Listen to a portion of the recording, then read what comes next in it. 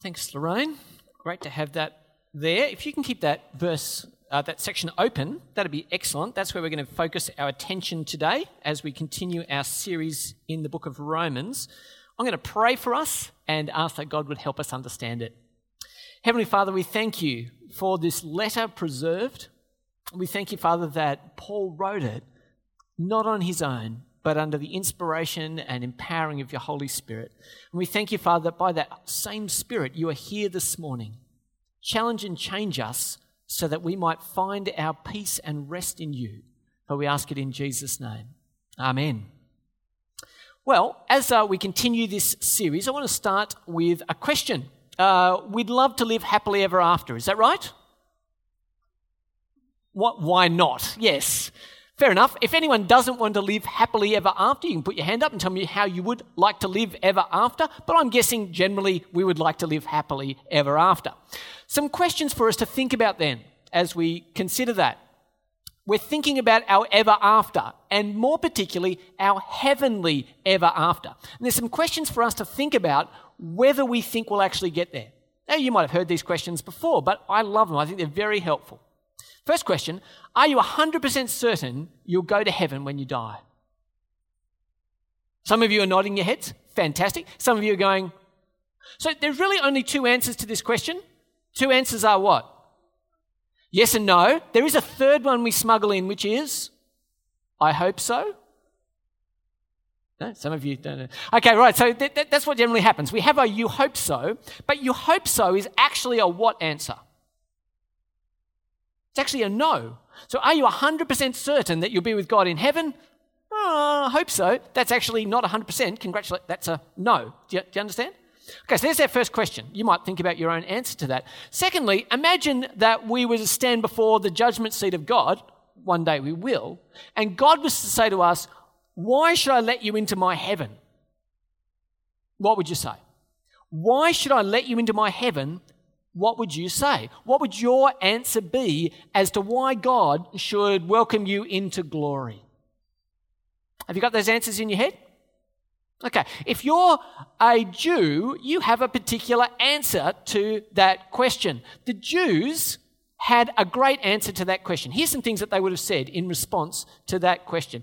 What are the grounds for confidence? Number one, I'm a descendant of Abraham. I trace my descent from Abraham, Father Abraham. Great. He had the promises of God. I'm one of his descendants. That means I'm of the nation of the Israelites. So I'm descended from Abraham. I'm one of the chosen nation. I'm one of the Israelites. I have the mark of the covenant on me. I've got circumcision. Fantastic. And I'm doing the best I can do by being obedient to the law. Okay? Doing the best I can do by being obedient to the law. That'd be grounds for great confidence. Now, we're 1,000,000 miles away, most of us, I would assume here today, from being Jews. We're Australians. So as Australians, what's our grounds for great confidence? Well, if we were to ask people these questions, I suspect we might get answers like this. I'm descended from someone who went to church. My mum or dad went to church. They were very faithful and I'm descended from them. Or maybe it was my great-grandmother. She went to church. I'm descended from someone who went to church. You might say, I'm Australian. Australia's God's country, so that's doing pretty well, okay? I'm confident because I'm an Australian. And more than that, I have the mark of census on me. I tick the census to say I'm a Christian, along with 61% of the rest of the population of Australia.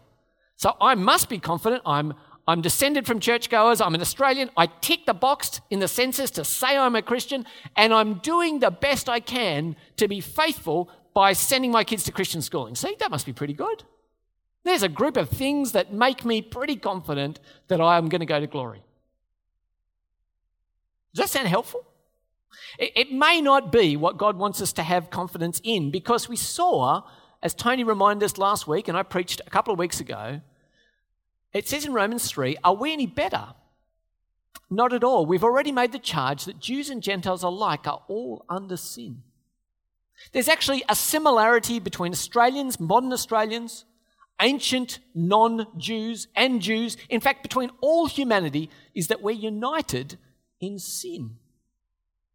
We weren't last week. There's actually some good news though. Each of us can be united in this. Is God the God of Jews only?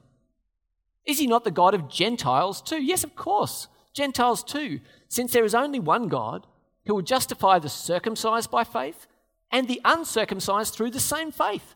In other words, there's level ground. We're all sinful and we all have the opportunity to be saved by faith. But what do the Jews do when they hear this? Well, I suspect, objection, Your Honour. Aren't we special still because we're children of Abraham? Aren't we special still? We're descended. That should count for something, shouldn't it? And so what Paul's going to do in chapter 4 of Romans here is speak to the desire to the Jews still feel special as people who are descended from Abraham. Well, as we examine it, we're going to look at the verse in a second. Can I ask you, do you remember your first payday? Does anyone remember their first payday? Happy day? Did you get a pittance, a small amount, or did you get paid big? My first payday was for a paper run. I can assure you we got almost absolutely nothing, but I felt really excited about it. I felt really proud. There's money in my bank account. Why do I feel proud on my payday? Because I earned it, right? I had to lug 400 papers around on my shoulder. It was hard work, properly hard work. But I felt proud. What's the difference between a payday and a birthday? On the payday, you get what you deserve. On the birthday, they're all gifts, aren't they? No one walks around on their birthday going, I earned all this pile of... No one does that. And no one writes a thank you note to their boss when they get their first paycheck. Right? No. My blood, sweat and tears made that happen. So we write thank you notes for gifts and we take pride in what we've earned for wages. Have a look with me how this helps us understand Romans 4, 1-8. What then shall we say that Abraham, our forefather according to the flesh, discovered in this matter?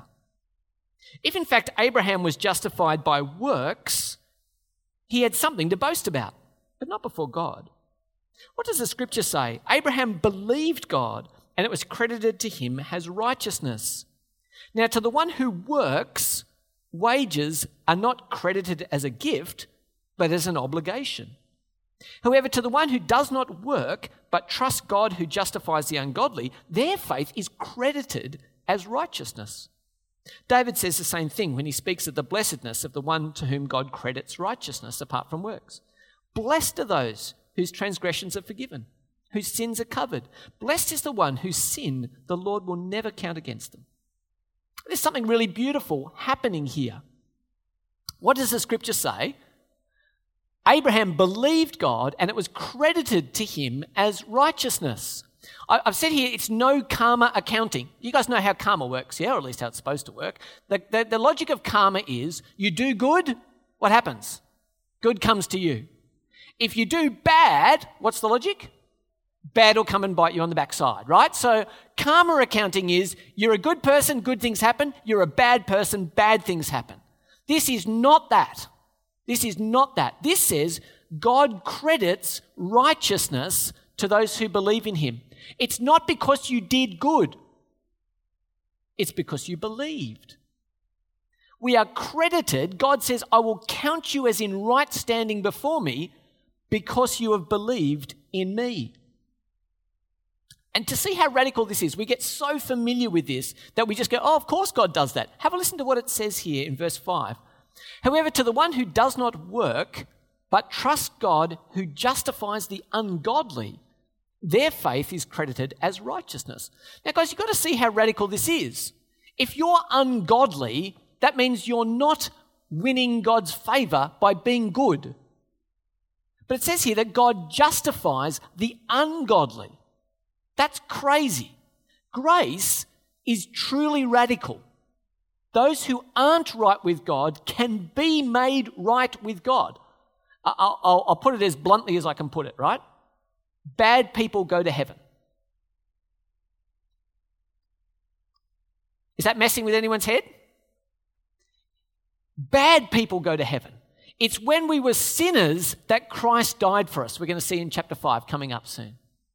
It's when we were God's enemies that he saved us. We didn't do enough good work for God to say, you're doing pretty well. I'm now going to count you as good enough to come to heaven. That is not what happened. It's when we trusted in God in our sin that he forgave us and saved us. That's radical. God is the one who justifies the ungodly. That should be causing you a little bit of concern.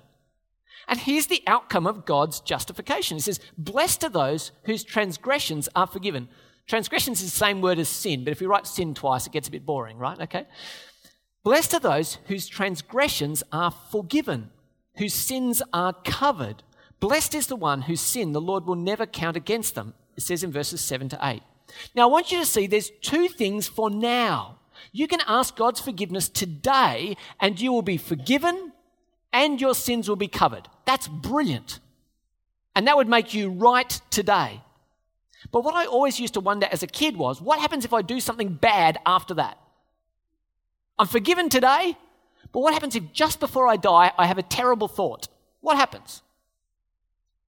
Where do I go? What happens?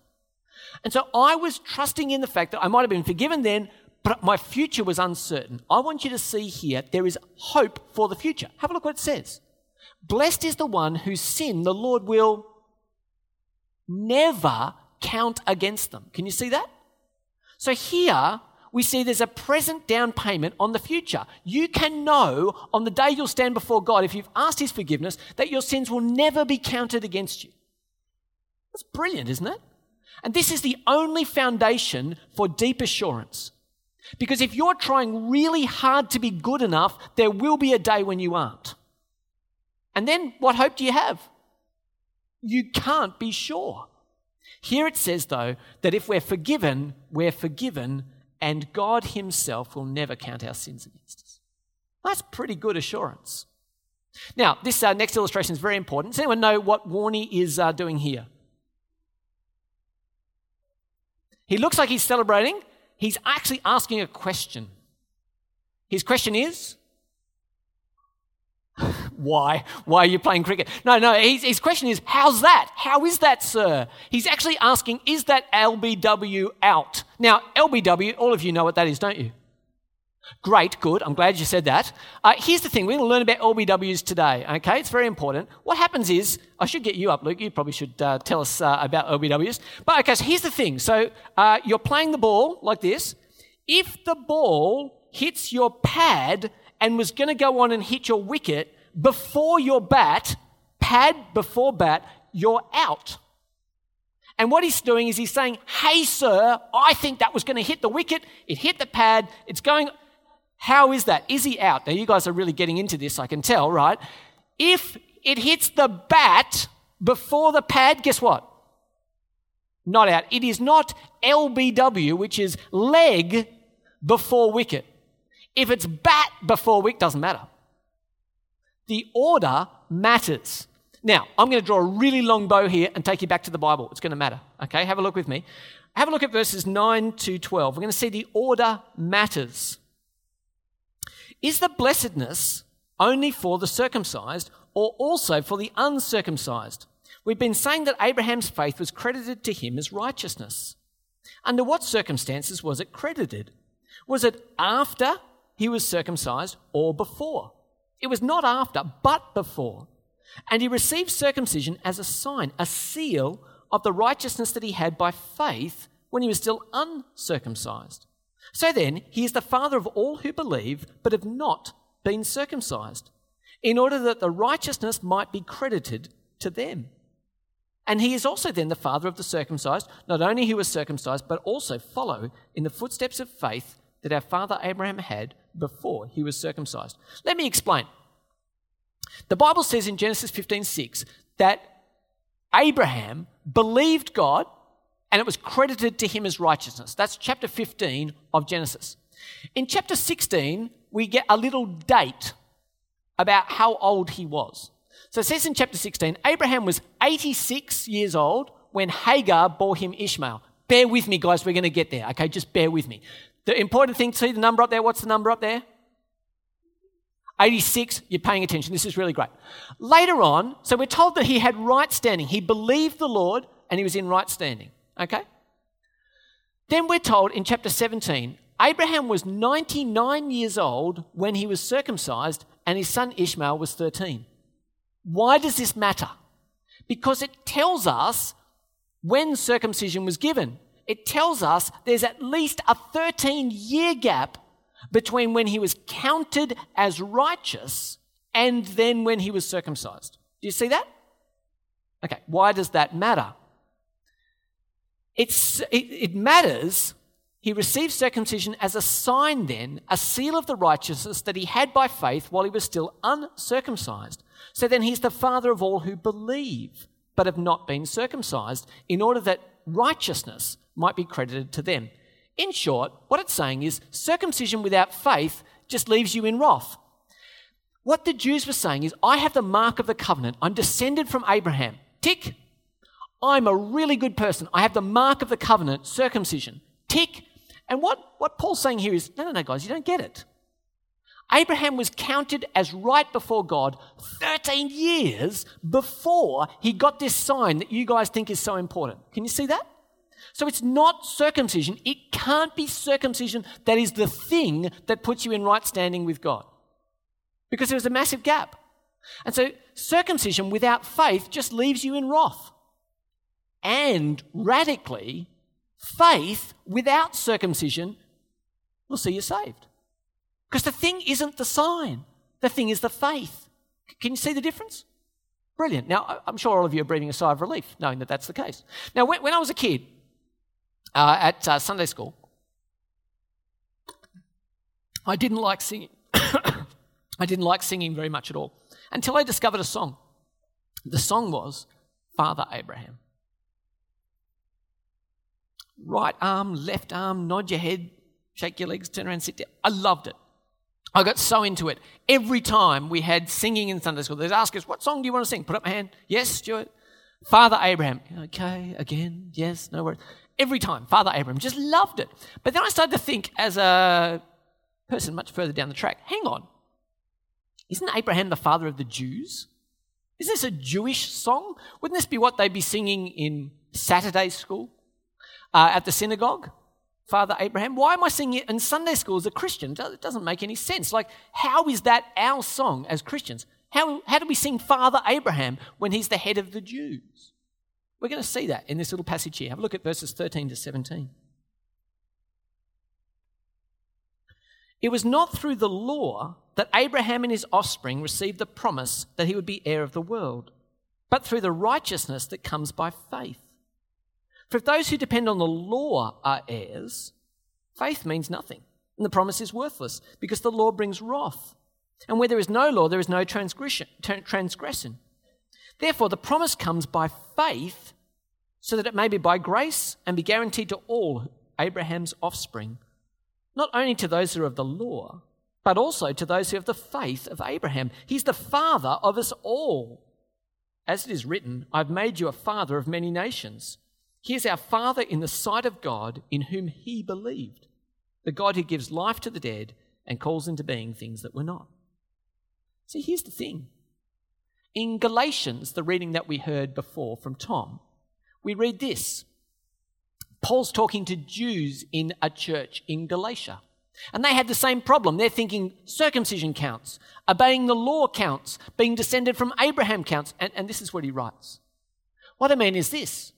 The law, introduced 430 years later, does not set aside the covenant previously established by God, and thus do away with the promise. For if the inheritance depends on law, then it no longer depends on the promise. But God in his grace gave it to Abraham through a promise. What's happening? God promised Abraham, you'll be right because you believe in me. 430 years later, the Jews got the law. 430 years later. It would seem it's going to make appealing to the law as the way to be right before God a little tricky. Do you see? Because there's this massive gap. Abraham was right before God by faith, and then 430 years later, the law comes. Well, that can't be how we're made right with God. Do you see? It was not through the law, it says in Romans 4, that Abraham and his offspring received the promise that he would be heir of the world, but through the righteousness that comes by faith. For if those who depend on the law are heirs, faith means nothing and the promise is worthless, because law brings wrath. So here's the issue. If you could get right with God by obeying the law, then everyone would do that. You wouldn't need any faith, just obey the law. But it says here the problem is law brings wrath and not salvation.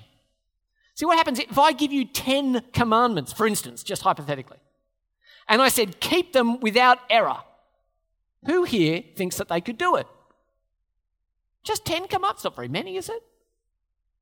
And if I pick the first one, honour your father and mother, that's not the first one. But if I picked one out and said, honour your father and mother, and you said, I have kept that flawlessly my entire life, I'd just look at you and say you broke one of the other commandments, which is do not lie. Am I right? Now that's just 2 out of 10. You've already got them down. We could run through the whole lot. You would find of those 10 commandments, you and I have broken every one of them. And there were 613 laws in the Old Testament. Law brings God's wrath on us. It doesn't make us right before him. Can you see this? Law just writes us off. But there is another way. And the other way is faith in Jesus. Therefore, the promise comes by faith, so that it may be by grace and may be guaranteed to all Abraham's offspring, not only to those who are of the law, but also to those who have the faith of Abraham. He is the father of us all. See, here's the thing. Grace and faith break karma accounting. Grace and faith break karma accounting. We get what we don't deserve because of the wonderful grace of God. And what that means is I can keep singing Father Abraham. And so can you. Right arm, left arm, nod your head, turn around, sit. It's all good. Why? Because he's the father of all who believe, not just all who are descended from him by blood. Can you see? Now it finishes off with something about promises. 2 promises were made in the 80s. I'm sure there are a lot more, but here's 2 for you. One of them was made in 1984 by Arnold Schwarzenegger. He said, I'll be back. And he was. And it didn't work out very well for the people he came back to. Another promise was made in 1987 by a guy called Bob Hawke, who many of you won't know. But can anyone remember what he promised in 1987? Yes? No child will be in poverty by 1990. Great promise. Did it work? See, here's the thing. Promises matter. And they matter not just because they're a commitment, but what happens is we judge the power of the promisor on whether they can keep their word.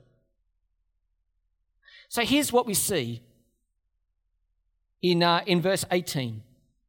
Against all hope, Abraham in hope believed and so became the father of many nations. Just as has been said to him, so shall your offspring be. Without weakening in his faith, he faced the fact that his body was as good as dead since he was about 100 years old, and that Sarah's womb was also dead. Yet he did not waver through unbelief regarding the promise of God, but was strengthened in his faith and gave glory to God, being fully persuaded that God had the power to do what he had promised. See, here's Abraham. And he's 100 years old and he's been told by God, you'll be the father of many nations. And he goes, I'm 100 years old and my wife is very old. What we are talking about now is a nursing home miracle. Yeah, it's a nursing home miracle. These 2 are going to bring forth new life. And it says Abraham did not doubt. He did not waver in unbelief. Instead, it says, being fully persuaded, you see that? That God had the power to do what he had promised. Where did Abraham look? He did not look to himself. There is no hope here. Instead, he looked to God through whom all things are possible. You see? The one who's able to do immeasurably more than all we ask or imagine. If you want your faith to rest on something, let it not be yourself. Let it rest on the God who's able to do immeasurably more than all we ask or imagine. And so that's what he did. He was fully persuaded that God was able to bring life from the dead, which it must have felt like, I have no doubt, when Sarah got pregnant. Truly extraordinary, right? Now, I've asked you before if you played Monopoly, right? And some of you have, and some of you know the joy of the way Monopoly always finishes, i.e. with a board upside down and someone storming off to their room. Part of the process is potentially getting one of these cards from the community chest, which I like. Bank error in your favour, collect $200. Fantastic, right? What did you do to earn that? Right. However, your bank balance goes up, doesn't it? And you can put the $200 next to the sneaky $500 you've got hidden underneath the board, yeah? No? No one does this. Okay, good. So here's the thing. That's credited to your account. You now find yourself with more money than you had before. It's just credited. It's counted as yours. Have a look at what God has done for us in his Son in verses 23 and following. The words "it was credited to him," that's Abraham, were not for him alone, but also for us, to whom God will credit righteousness. For us who believe in him who raised Jesus our Lord from the dead, he was delivered to death for our sins and was raised to life for our justification. This is absolutely brilliant, right? And it says here that the words "it was credited" in the Old Testament weren't written just for him. Isn't this great? You can use your Old Testament because it wasn't written just for Abraham, it was written for us as well. Be encouraged, the Old Testament, even the Old Testament, speaks to us today. How beautiful. But what's the basis for our faith? Why should we be fully persuaded that God can do what he promised? It says in 25, speaking of Jesus, he was delivered over to death for our sins. Now you guys know this. This is the Easter story.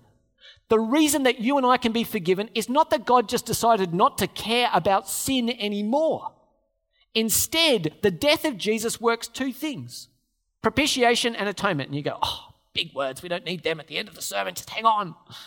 Propitiation. We are under the wrath of God. That's what I deserve as a sinner. Propitiation is the wrath is turned aside.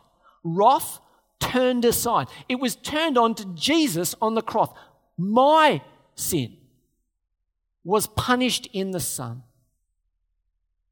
Atonement, we are at one with God because when Jesus died, he paid the price for my sin. I deserved to die. He died in my place. Now I am at one with God. That's what the cross did. And then it says he didn't stay dead. He was raised to life for our justification. Jesus came alive again. That's a great story, right? That's pretty good news. Why does it matter? I sum it up this way. Because he is standing, we are in right standing. Jesus was raised to life again. He stands at the right hand of his Father in heaven and he says, "These are mine. These are mine. I bought them. They love me. They trust me. These are my people." He was raised for our justification, that you and I might stand just as if I'd never sinned. How beautiful. Let's revisit the evidence. I've been making the case today that faith matters. Faith is the key. Let's see, 4 reasons. Righteousness is credited, not earned. You can't do anything to earn righteousness. It's the gift of God. It's credited. Secondly, we've seen that faith came before circumcision. How much earlier? At least 13 years before it. So it can't be that we're saved by circumcision, but by faith. We saw that faith came before law. How early? A mere matter of 430 years earlier. That's pretty compelling, isn't it? It can't be that we're made right by the law. Fourthly, faith trusts in the power of the promiser. It doesn't look to self. I won't say I'm confident before God because I'm good. It will say I'm confident because God declares me right. We'll look to him and not ourselves. Are you looking to works this morning? Are you someone who has said, "Why should I let into my heaven?" Did you think to yourself quietly, "Well, I go to church. I put my body in this space," or even better, "I put my body in this space and my parents did that as well." That's pretty good inheritance. Are we people who say, "I'm Australian. God must love me"? Are we people who would say, "Hey, I tick the census box. I'm in that bunch of people who are called Christians. That's got to count for something, doesn't it? God saw that." Are we people who say, "I'm actually doing it for the next generation. God, you've got to give me some credit for looking after my family well"? Or maybe I've signed them up for scripture in the public system. That's even more gutsy.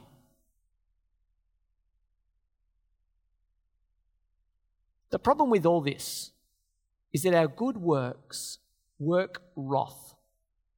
They don't cleanse away sin. They bring on us the wrath of God because they aren't trusting in Him. They're looking only to self. In its place, I want to ask those of you who are here today, do you treasure deeply these verses 7 and 8? Blessed are those whose transgressions are forgiven, whose sins are covered. Blessed is the one whose sins the Lord will never count against them. Do you love this scripture? Do you know it? Do you know it's true that God will never count your sins against you? And if that's true, who would remind you of your sins? Who would remind you of your sins? It may be that you have a brother or sister or a spouse who likes to remind you of your sins, not them. Who else would get in your ear and make you think about your sins? Only Satan. Because God has forgiven, forgotten, and cast them into the sea. You can know that this is true. And so all I want to ask you today is, who will remind you of this great truth? How will you remind yourself of this? In your Bible, underline verses 7 and 8. If you've got our Bible here at church, go for gold. If you don't have a Bible to take home, take ours and underline that. Find a way to type this out at home. Put this somewhere when you feel condemned. Know the great assurance that your sins are covered if you're trusting in Jesus. Faith is the key to our forgiveness. Faith for our forgiveness looks to Jesus, who is our justification. It's looking to Him. And when we look to Him, that alone is the path to 100% certainty, because He has the power to do what is promised. Let me pray. Heavenly Father, we thank You for the wonderful blessing of forgiveness by faith. Lord, help us not to treat this as an old thing or a boring thing or something that we've known for so long. Help us to find freshness in it. Help us to find great confidence and assurance. For we ask it in Jesus' name. Amen.